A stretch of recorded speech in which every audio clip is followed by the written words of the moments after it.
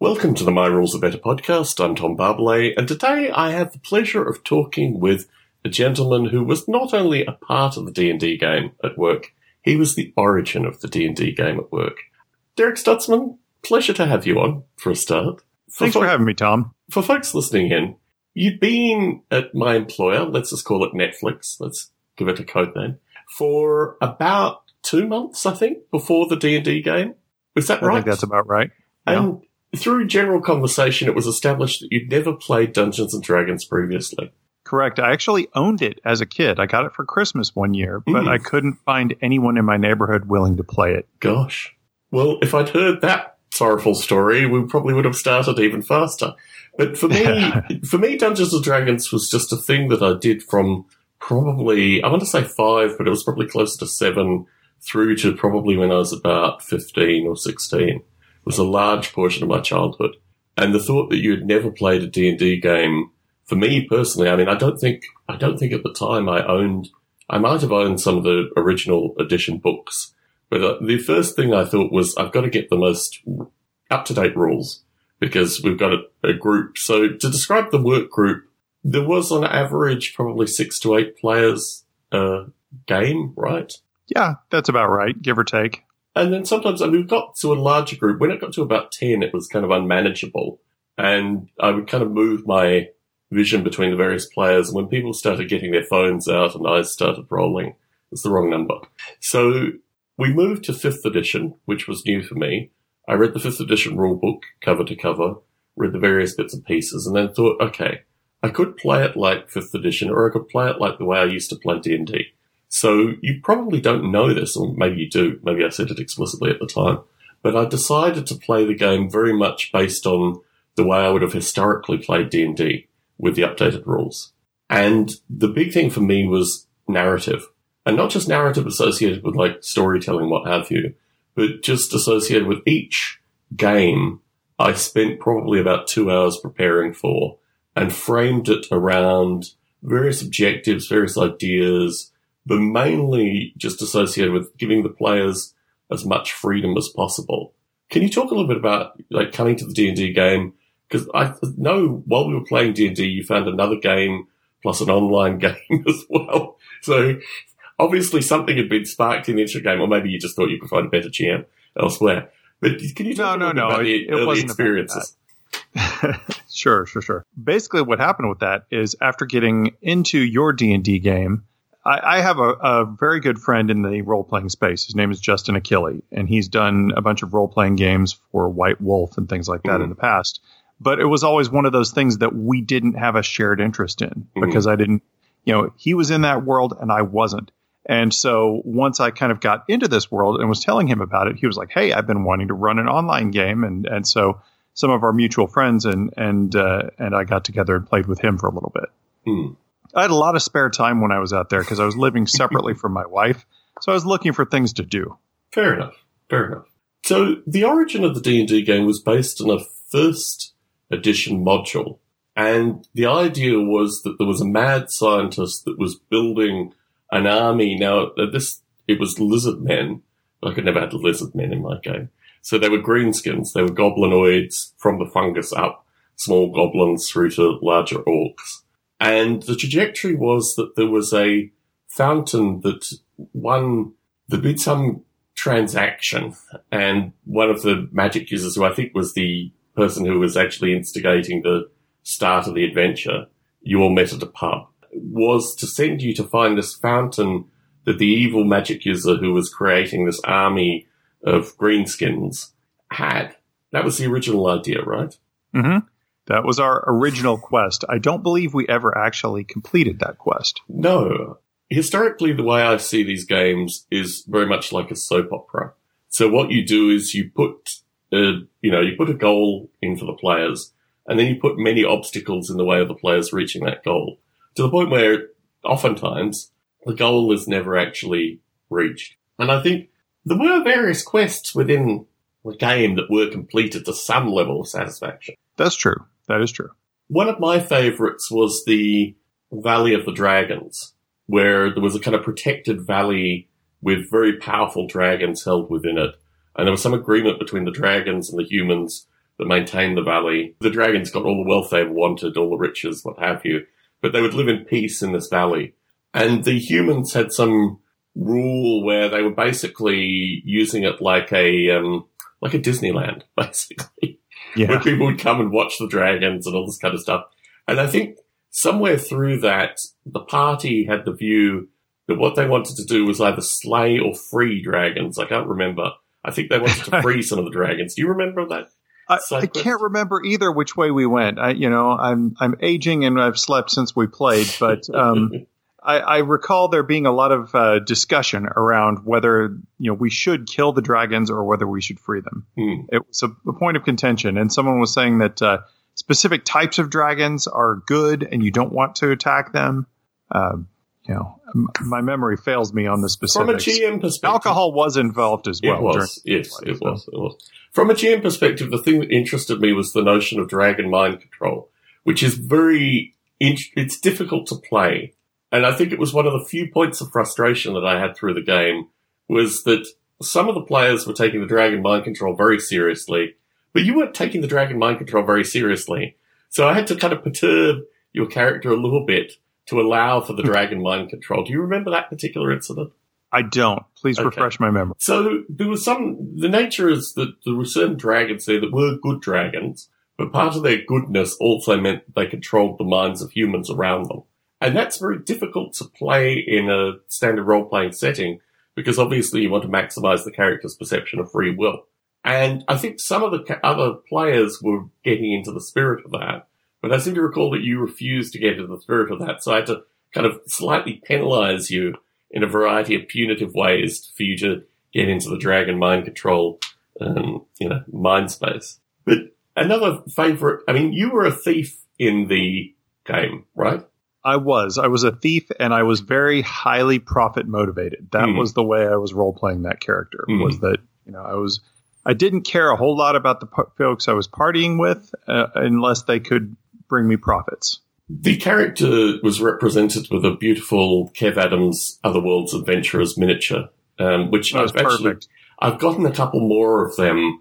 Part of the end of the game, and I'll tell you why I'm kicking myself about part of this, was giving all the miniatures to all the players.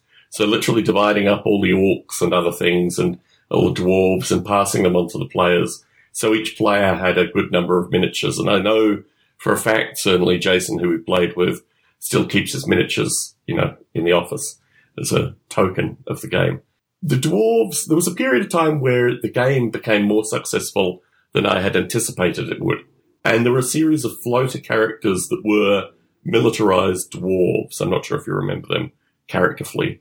But those miniatures came from a Kickstarter, and I really like those miniatures. You had I think it was a female dwarf that was your on-again, off-again, romantic interest for a short period of time, who was mysteriously always non-play character played. But the dwarves... There was some flirtation with that character, but we never really engaged. No. I felt weird about it. Yes, in a work setting, these things are always difficult. But those dwarf miniatures that I passed on to all my players so devotedly at the end don't exist anymore. They were once off. I contacted the miniature manufacturer following. They're like, we lost the molds for those. You might be able to get half of them. Not now, maybe sometime in the future. So some of those miniatures were once-off miniatures, which I kind of think back about. They were so characterful. So what I did there was I think there were a dozen dwarves that I had as floating characters, which if someone dropped in, because this was a work game and people dropped in periodically, I would have, one of 12 dwarf characters that I'd pass on to them. And a couple of people that would drop in on a regular basis, like, for example, our co-worker, Ray, he picked up one of those dwarf characters and that just became his character. But the notion of militarism was something that I wanted to play with through this game. There's a problem in D&D, which you may or may not have encountered, but as the characters level up, their abilities to fight standard, entry-level creatures gets ridiculous. Literally sneeze, you kill the ogre, what have you. So that was a difficulty, and I had this notion of levels of militarism amongst the orcs in particular, where you would get more and more militarized orcs, and they would have certain different abilities. Certainly their health would be greater as they became more militarized, in part relating to armor and various other things. But what I tried to make sure was that the ability for, I mean, you move from like level 1 to, did we get up to level 10? I think we were up to level 6 for most of the characters. I think I got to 5 or 6. Yeah. And for folks listening, and this was an 18-month long game, which we would typically play either once a month or every other week. Through some periods, we played every other week. For some periods, we played once a month. But it was quite an event. I mean, it's interesting actually looking back at this, because basically almost everyone on our team of maybe, 13 odd people participated in at least one game. And many people participated in multiple games. Can you talk a little bit about the camaraderie and the catharsis? I mean, just having it as a thing after work. Oh, yeah, absolutely. I mean, most of us had to commute to various places after work, and it just wasn't conducive to getting together and hanging out outside of work unless there was an event during work hours. And so having something that was at the office really kind of gave everybody a chance to get together and hang out. And I definitely think that it helped establish relationships with folks in a way that I wouldn't have just from working with them only. So it was definitely a very, very fun social event. One of the characters who I wanted to get involved early on was Art Webb. Now, I had done things with Art Webb since about 2009. So Art Webb for me was a long-standing electronic correspondent person who I'd spoken to on the phone many times, worked with on various projects, but never actually kind of physically co-located. As it happens, about 6 months before the D&D game, he moved to California to start working at Apple. And I had been heavily involved with this move over, but through the nature of the stuff that I do and the stuff that he did, we had no intersectional points until the D&D game came up. I'm not sure, did he start when the game started, or did he come a few games in? I can't remember. I want to say he was there for the first game. Yeah. I seem to remember that. Yeah. And what a neat guy. I wouldn't have met him had you not pulled the game together and invited him to it. And I'm glad that I did. Yeah, when I reflected, this D&D game at work created 2 fully formed podcasts, a variety of spin-off games as well, and motivated certainly a few in our group, I'm thinking here specifically about Sean, to, start their own games. Certainly, he makes miniatures now and stuff like that, a lot of painting and stuff like that. So for me, it was really fascinating. And Art Webb, because I'd worked with various people at Art New, the ability to start him starting the interaction provided me starting another podcast after hours called Attic Aficionados, and really motivated, I think, the whole group actually, not just Art specifically, the creation of My Rules Are Better, in the vein that there were certain nuances. So in parallel to this, I should point out, I watched a lot of YouTube associated with Games Master culture in the US in particular, but just Games Master style and culture. And I realized that a lot of the techniques that I had were different, very different than the way games were played here. Our co-worker John, for example, was a good example of someone who played D&D historically, but had never played with a GM that had the kinds of things that I liked GMing with. So he came to it with a lot of kind of heavy rules perception, notion of rules and how he played the character.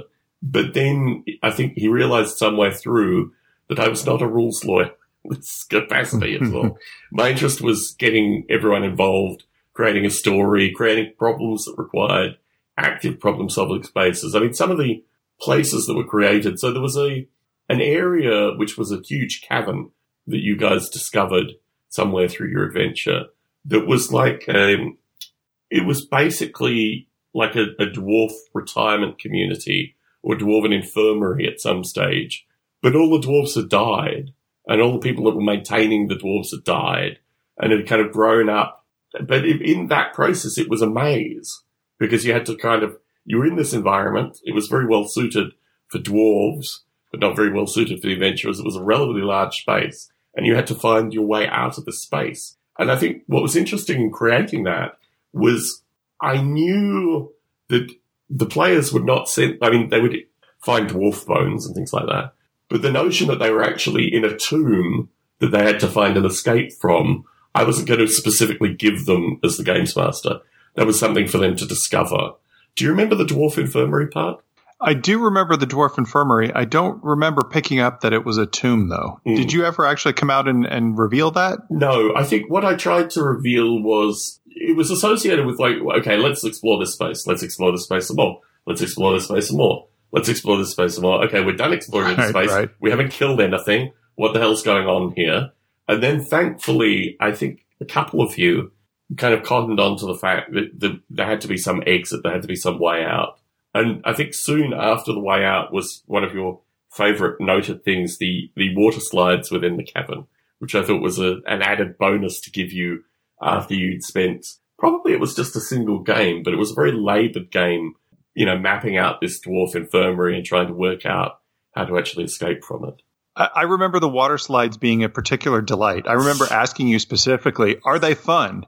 And you said, yes, they are quite fun. And I'm like, hooray, hooray. Yes.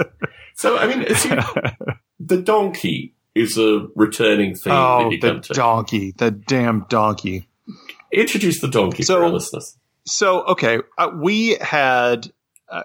we cleared out of town, and there were a bunch of riches in a church, and I cleaned up. I got a bunch of golden plates and goblets, and I was feeling pretty flush. You did get food poison through the process as well, right? We all did. We made sandwiches that made us sick. That is true. But aside from that, I had riches, and that was my character's goal. So I had more riches than I could carry, and we strapped some of them to a pack donkey to carry them. And the donkey died at some point and was resurrected as a zombie. And then he ended up floating down a river with all of my riches. And I was very despondent about that. In fact, I'm still bitter about that. And why don't you talk to what was going through your head when you crafted all that? Okay, so let's start with, there's a character here who, now, at the time you had a dog called Abby. But I had this view that I was going to call all the dwarves after Welsh towns. And there's a town in Wales called Aberystwyth. In fact, all the dwarves were with Welsh town names, and most of the humans were English town names, but they were all eccentric because no one's ever heard of Aberystwyth outside of Wales. Anyway, Aberystwyth was a war magic user, primarily. He was part of this dwarf fraternity of dwarven warriors that had been all in kind of ranked up armed units. And while he was a military man, the thing he used to cast was fireball. And he loved casting fireballs. About 60% of them worked out the way he planned, but it was a thing of amusement and beauty for him. And I think maybe outside, if it had been a decade earlier, I would have played on his kind of pipe smoking antics as well, but I didn't really want to play on that in the work environment. Anyway, so Aberystwyth was a character who really, he was kind of irascible. He didn't really like doing a lot of things, but when the donkey died the first time, Aberystwyth had tens of spells he could have cast at any given time, but all he wanted to cast was fireball. So he had the ability to reincarnate the donkey, and I think for some reason, maybe because he'd saved his life or something like that, he decided to reincarnate your donkey so it was a zombie donkey. The difference between a zombie donkey and a real donkey really is not that great in the game, aside from the fact that this is now an undead donkey. It can probably go a lot further with a lot less hay. Anyway, so my thought through this was, again, let's throw obstacles in. Now, your joy, your raw joy, is an emotion that permeated the entire group. I thought, okay, this is going to be relatively... And you weren't very protective of the donkey, which I couldn't understand at the time.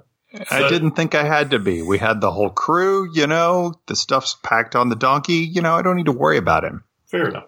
As typically happened, walking for some length of time, gang of orcs. My recollection was it wasn't a particularly big gang of orcs, and most of them were smaller greenskins. This was still relatively early in the game. And there was running water. There was I think maybe a bridge or I think it was a series of fords that you had to cross the running water. And for whatever reason, perhaps, as I would assert, because it wasn't actually that important, no one paid much attention to the donkey.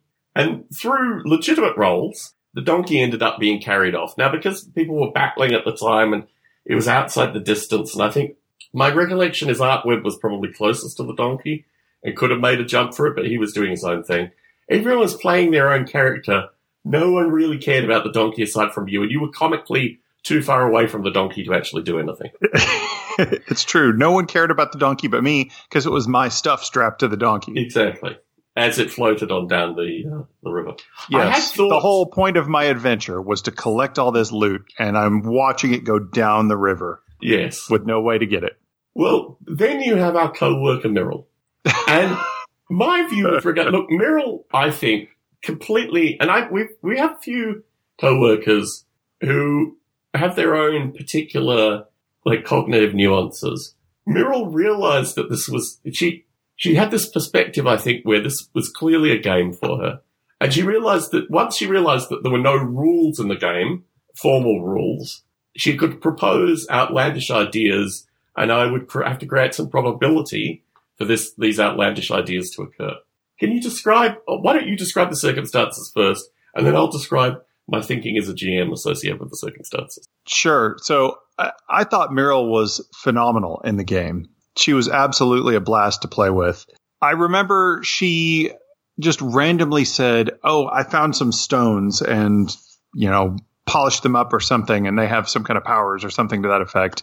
And you allowed it. Well, I gave her a series of dice rolls. Now, let's be clear here. The stones had no power whatsoever. Okay. She created some gambling game, which she spelled out the rules for, which I allowed the rules for. And you agreed to gamble with this game where she had created the rules purely to remove your possessions from your person. No. That's not how I remember it, which could be wrong, to be completely honest. Let's go through your recollection. What I remember is we were talking about the dragon scale armor. Yes. You had set us up to buy dragon scale armor, which took 3 weeks to make. Yes. And it was going to cost a lot of money as well. And I had a lot of money because I had all this loot. And so 2 of the folks in the party needed it. And we were talking about and you mentioned that it was very valuable. This dragon scale armor was very valuable. Certainly. So I was proposing that we make 3 sets and we sell off the 3rd set. And so I was trying to get everyone to chip in on an investment on this. Mm. And somehow Meryl managed to bamboozle me into fronting the whole bill, as I recall. Yeah. And I'm like, what the hell just happened? It was down to a Magic Rocks game where the rocks didn't actually have any magic. You just had to trust Meryl in playing the game. And that was from my recollection anyway, that's what it came down to. Meryl said, "I've got these magic rocks. Here's what they do." And I said, "Okay, well, here's the probability associated with it." Now, my view was magic. Let's talk a little bit about magic in the game. Now, magic in D&D has a very defined purpose. It has a very defined existence. And as a GM, when you create your universes, you can really define what magic can do within these universes. I typically prefer universes where magic is relatively minor.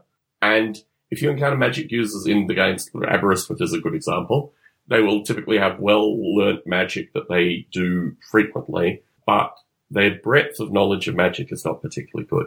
And wherever possible in a game, I will have magic as something which is actually more associated with cunning. Now, Meryl came to this thing with 6 pints of cunning. She came to this thing with a perspective that what she was going to do quite categorically was basically fleece you. And part of that was beautifully concocted in this notion of the magic stones, where she created a gambling game. I think within 3 games, she had basically won over you. Now, the dragon skin armor was an interesting thing. Let's talk about that just as a... Sure. So part of this game was associated with exposing you to cliches. Have you seen the movie 1917?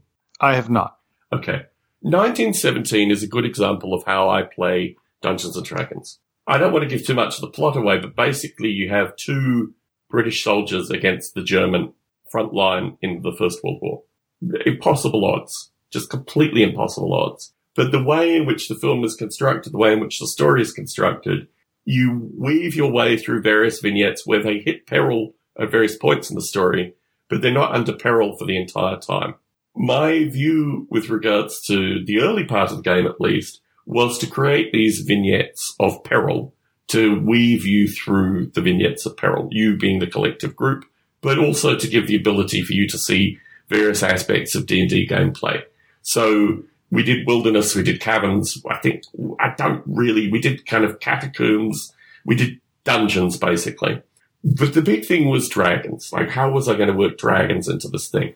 And part of it was dragon miniatures are really unbelievably expensive. And I had by chance I went to Monterey with my wife, and we were in one of the little, bric-a-brac shops in Monterey, and I saw 3 dragons, 2 small ones and a large dragon. And the small dragons were like $9 each, and the large dragon was like $19. I don't know the value of these dragons. This is amazing. Bought the dragons, squirreled them away, and thought, okay, now I have 3 dragons that I can put into this game. The way dragons exist again, to the GM's persuasion, you can do a variety of things with dragons. Oftentimes, I like the idea that dragons have the same foibles of humans, only more so. But with this dragon, I think was the first dragon that you guys encountered. It was really more a chance encounter than anything. And at the time, you had 2 very young goblins. I mean, basically just sprouted out of the mushroom. And these guys were perilously close to either being killed or committing suicide on repeated bases. One of them, I think, you used basically to detect traps, and he was severely skewered and ultimately died. And I remember that. The second one, basically, I think seemed to be the peril of the catacombs was that the catacombs were not stable in any way. So there were a couple of situations where the party was basically cut in half by a catacomb collapse. And through those catacombs, I think one of the halves of the parties, ended up finding this dragon just by chance on a pile of rocks as it was. Maybe if you dug under the rocks, you might have found other things, but you didn't. So, pile of rocks. Oh. And once you had slain the dragon, the real value of the dragon was, and now, again, dragon skin is typically encrusted with jewels and gold and other things, but everyone was just happy with the dragon skin. You then had to transport the dragon skin. I think the donkey, while still alive, was useful for that. And you got to a town, and you've got to realize that Aberystwyth was probably the strongest non-player character. He guided you. There was another, was it Wilmslow? Wilmslow was the other wizard that you had encounters with. Aberystwyth was the dwarf wizard. There was one other character. Aberystwyth was the one that really bonded with the team, I think. Yeah. It was played very, very well. He was, as you mentioned earlier, he was irascible. He was very short-tempered with us and would fuss at us when we were doing stupid things, which was endearing. Mm-hmm. We ended up calling him Abby out of endearment because, we connected with this NPC. Mm. And certainly I think he was probably the origin of the dragon armor. It was funny having a character who basically was like the director of the mini stories. And I felt in part that I was perhaps abusing that role. That was one of the benefits of having the 12 kind of war dwarves turn up as well. And I think for a period of time, Aberystwyth disappeared. And the human magic user, who I think's name was Wilmslow, there was another one whose name escapes me. Anyway, eventually Wilmslow was killed, I think. And I seem to recall there was some arc where, and eventually Abby, I think, left you for good and you were just left by yourselves. Because I don't think Abby was part of the Dragon Valley adventure. He'd split off by that point. He was not. There was another, I believe it was a dwarf, and you said that he was kind of known for being a lure for dragons. And he was he made his living doing these types of activities. Gordon the Gnome. Yes. Gordon the Gnome. Yes, he was another one of these miniatures that no longer exists, unfortunately. I think you can find him at small numbers on Amazon if you do the right word search. I think there are a few that still exist. He was a gnome with a shovel and a bucket. And he was, as you say, professional dragon's bait. That was his role. He was an interesting character because no one really talked to him. He was there almost as a kind of comedic tool. But towards the end, when I think someone realized that he was actually substantially mechanical, like he'd been damaged sufficiently and he just worked either probably with a wizard to make him, almost like a cross between, I guess, the Terminator and RoboCop, but in gnome, with the appearance of a garden gnome, basically. And he was quite a character, but he was eventually killed as well. I seem to recall but I don't think Gordon was around for the Valley. The Valley of the Dragons was a very specific part of the game because there were evil humans or humans that were working against you. And there were a series of miniatures. I seem to remember they were kind of armored, and a few of them had bows that were clearly like militarized humans that were against you in some fashion. But yeah, the dynamics of that was mainly associated with the chase. That was something that I seem to recall there was a cloak of invisibility that came in there. I seem to recall, like, some of you stayed invisible to get close to the humans and these kind of things. But yeah, what were your memories of that period? So I remember the Valley of the Dragons, with a dome over it that was protecting them. And we were trying to find a way in at one point. That was the period when we had all the contention about whether we wanted to kill a dragon or not. I can't remember much more about that particular period. I'm sorry. It was interesting because there was kind of an ebb and flow of people that could attend early on, people that attend in the middle, people that attended at the end. And then, so Meryl, as we described, was just a single-time attendee. And there were a few of those folk that stopped in as well.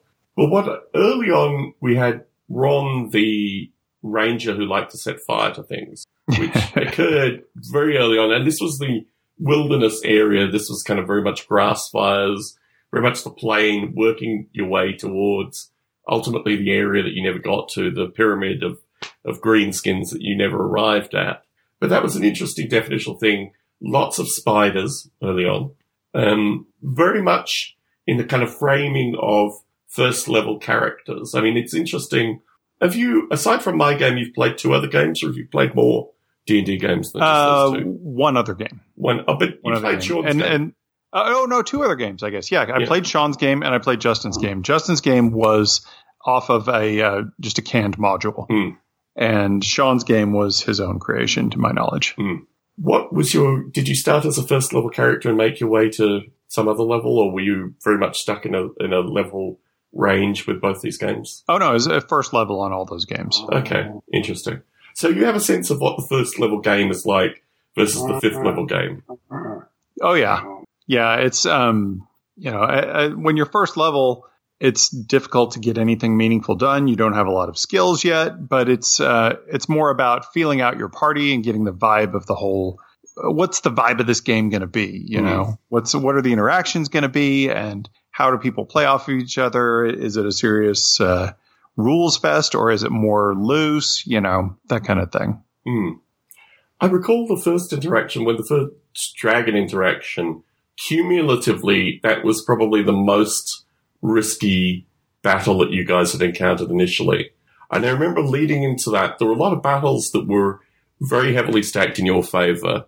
And then I started playing with those concepts more. Unfortunately, you're all leveling up to a rate where, aside from literally facing an army, which I had considered at one stage, you didn't really have a lot of options. I mean, a lot of the times there were kind of 6 versus 20, but the dragon was the first major risk, and that was a case where it could have gone either way, basically. And I think, I seem to recall, it might have been Gordon was the sacrificial character in that light, but that was a very tight battle, that first dragon encounter. And I seem to remember, this is the potential here for, eliminating various characters. We had situations where, certainly Sean played 2 characters. I don't think we had any restarting based on death through that, aside from non-player character death. Yeah, I don't think anybody permanently died. And I took that as, you were just trying to let everybody, have a good time, get used to it as a low-level character, not beat anybody up too bad. But presumably, in this game, there comes a point where death is really death, and you can't be resurrected, right? What I find interesting is, certainly, so our manager played D&D and was immediately killed off when he played it as a teenager.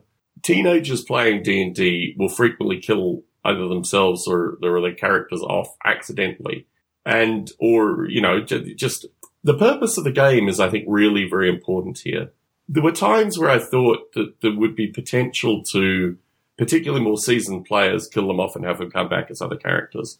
And certainly in Sean's case, he really wanted to, play 2 characters. But it was very much framed. There were a series of things because of the work environment that I didn't really want to get into. And I didn't want it to be a sense of, and this is interesting because certainly amongst people that attended only once, they did get a sense that it was a club thing, that this was a friendly club as opposed to something which was supposed to be inclusive. And I was relatively mindful through it that there were a series of circumstances which could really badly schism the group if they were allowed to play out. I'd come to this realization through having played D&D for long periods of time, and also knowing that there are certain, if you were all seasoned players, if you all came in, John was a relatively seasoned player. So if you all came in at that level, Sean clearly was a very seasoned player because he went on to GM his own group. If you'd all come in at that level, then the games would have been distinctly different because you had never played and a bunch of people that came in had never played or hadn't played for long periods of time. I was very mindful that the game had to be at a certain point. Mm-hmm. And there it was almost cinematic. It was about framing, various environments. And I spent a lot of time prior to the games thinking of the settings, thinking of how do I describe this? How do I talk about it? And the difficulty also is we typically played either Tuesday, Wednesday, or Thursday at work. I found it was easier to play on Tuesday than it was on Wednesday, and it was really difficult to play on Thursday. In fact, the final game that this thing evolved into, just playing Chaos, which was my own rule system, we played it on a Thursday. The final game was on a Thursday, much to our peril, because I had to be pulled off on work-related things, and it basically, killed the last game. One of the things I loved about D&D, doing it as a boy, was keeping all the numbers in my head and writing very little of it down. And I don't use GM screens. I don't do any of that kind of stuff either. Do you get a sense? Obviously, if you're playing with someone online, you don't get a sense of how they play. Did you get a sense with Sean that he played the games distinctly differently? Did he have GM screens? So Sean didn't have GM screens, but let me just speak a bit to your presentation, because it was very clear how much work you put into each session before it happened. And I want to go on record here on the podcast and say thank you for doing that. You brought all kinds of imagination to it. You had preconceived scenarios that you'd thought deeply about, and you literally bought props with your own money to have, dungeon setups and things like that. And that was amazing. So that was really great. Sean did a lot of that as well. He bought a bunch of little dungeon sets that had like little torches and things like that. I think that your presentation was more narrative based and his was more scenario based in terms of, here's where you are and here's the things that you need to do. Whereas yours was more open ended about creating possibilities and letting people go and letting the party kind of find their way, if that makes sense. There's a thing about human discovery which I think is really important, and particularly when you create a universe that has different physics and magic and all these other bits and pieces, the ability to piece together information. So, for example, the whole history of the orcs was kind of slowly discovered through the game. You learnt more and more things. You saw the fungus growing. You saw literally the goblinoid creatures kind of pop out of the mushrooms. And we didn't really talk much about the progression of these small, highly suicidal creatures into something that, becomes an orc, basically. And maybe that wasn't even there. Similarly, all the dragon magic. The background that I like to do is usually exploring a variety of different levels to this thing, different layers. And I have a very clear and coherent sense of, magic, items, how the various, the origin of various races within the environment, the history of, the dwarves, the elves, the orcs in the environment, and also geographically. The difficulty I had doing it at work was I have certain things that I can describe easily, but remembering place names and maps, and I started with very detailed maps that I drew, and I just thought, this is ridiculous. I need broad sketches because none of the players are going to adhere to any of these maps. So a lot of it was very sketch-oriented with the view that I wanted to create a whole experience, but with, as you say, the freedom for people to move out of that experience relatively easily. Did we ever take a turn that you weren't prepared for, where you had to call an audible and basically make things up? Once you have a sense of a universe, so it's a bit like, I know San Jose as a place, right? I spent a long period of time, every aspect of this thing associated with like where people are murdered, the street gangs, the police force, the mayor, the local council member.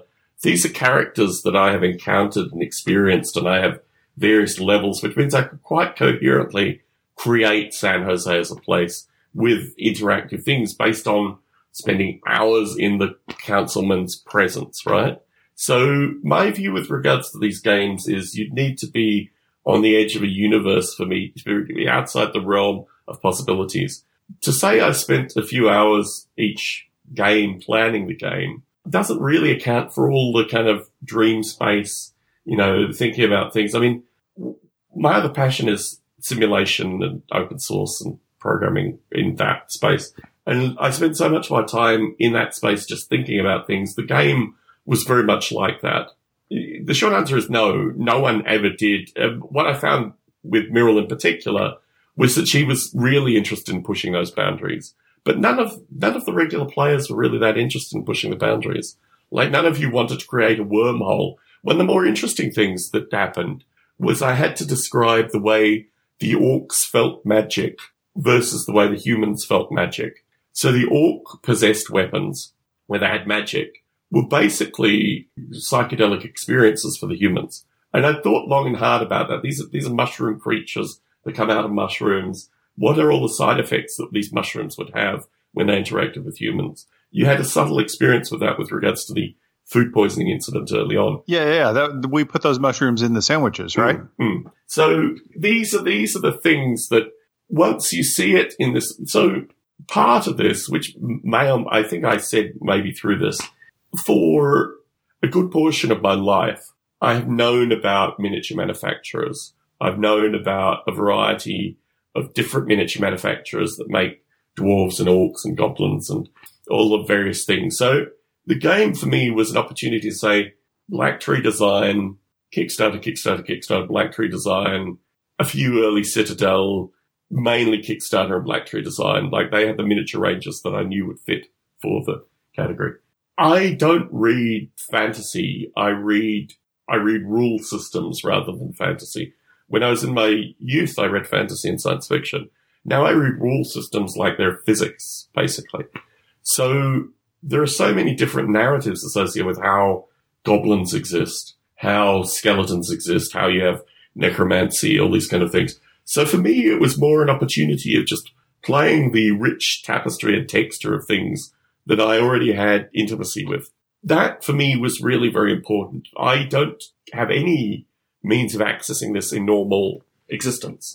My knowledge of eclectic miniature ranges means nothing to the real world. But it's something that this game was able to promote. I also feel really strongly that because it was such a unique setting, I had to make sure, I've said this, if you go back and listen, you may not go back and listen to these podcasts, but I've said it in a prior podcast.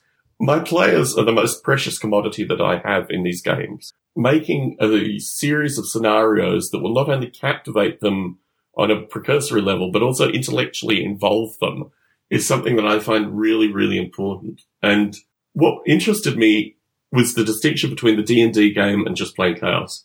The D&D game had a whole lot of nostalgia, a lot more narrative.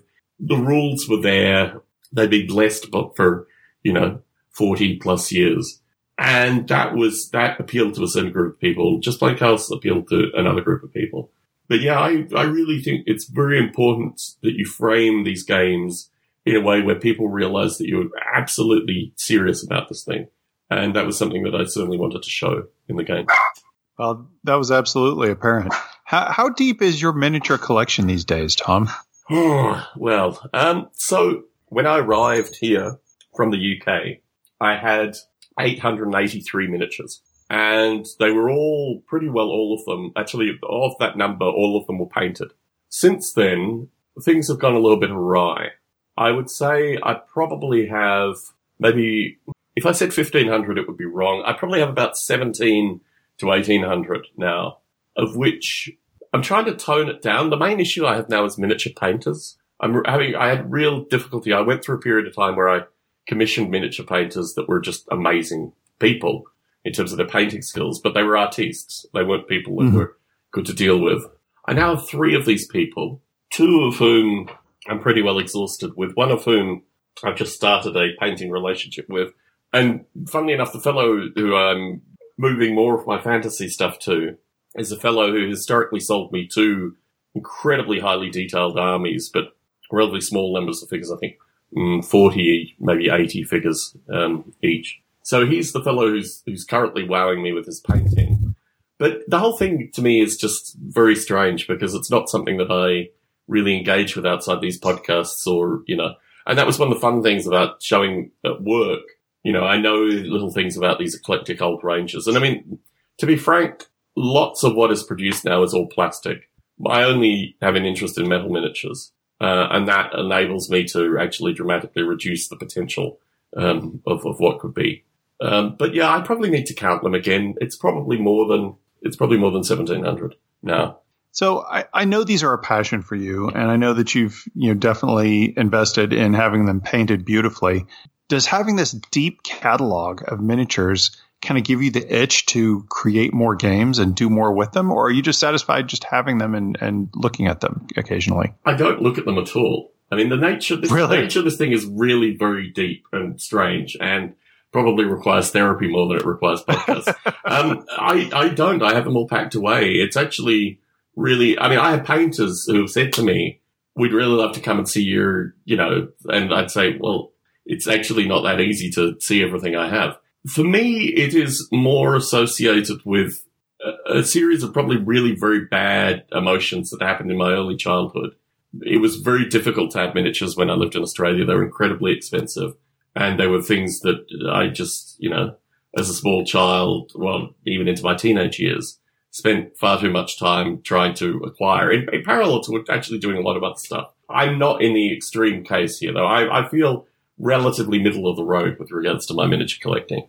I know of people that have more than 20,000 easily, and many that have 50,000. So I'm not to an extreme, and I have strict budgets, I have strict orders associated with how to do this thing.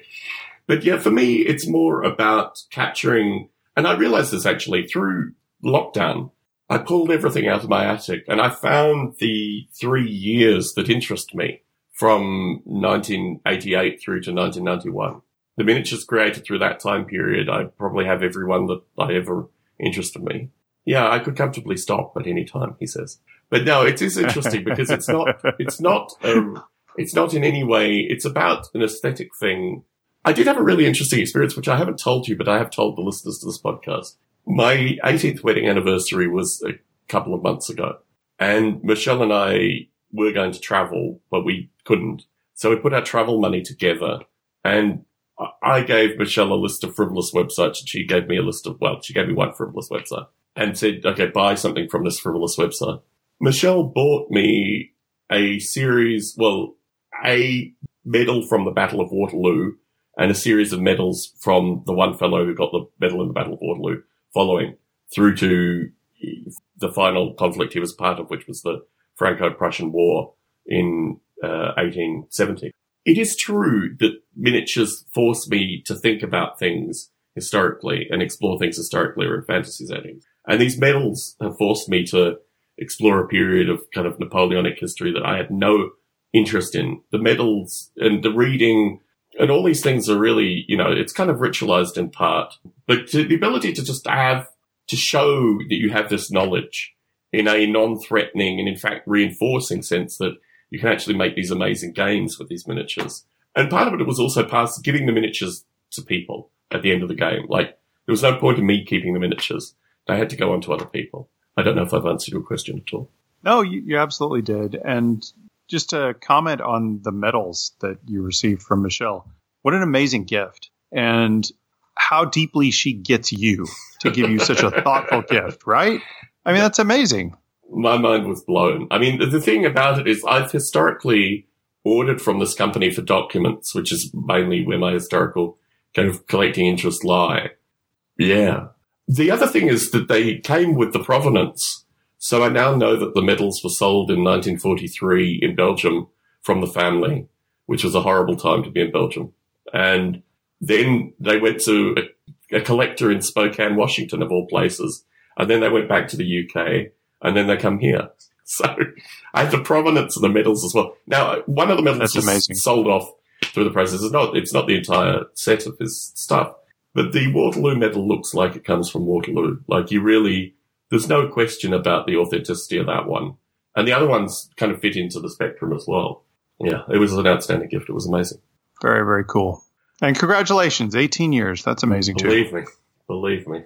Well, it's interesting through this period because you realize that all these horrible metrics like, domestic violence and these kind of things. And I go to bed every night just looking at Michelle and thinking, we know we actually can live together through bad times. Like 18 years has demonstrated to us both that, we can actually survive these things. So, that's amazing, right? This whole COVID-19 thing has caused this lockdown business where we really can't get away from each other. And I would say that, Susan and I are closer than ever through this experience. It's been amazing. Well, on that happy note, let us conclude this formal recording. Derek, I'm not sure how much I can use of any of this, but I will put an edit through. It's been a real pleasure to have the chance to, in particular, to reminisce on your reflections of this time. And I'm so pleased that I was able to convey some of the D&D experience through this in a happy environment. That was something that was really very important to me to do. Well, I really appreciate you doing it. I know you started the game kind of, when I brought it up, and I really appreciate that. It was a great time and definitely something that I enjoyed doing. So thanks for all the time you put into it. And thank you for appearing on this podcast, Derek. It's been an absolute pleasure. My pleasure.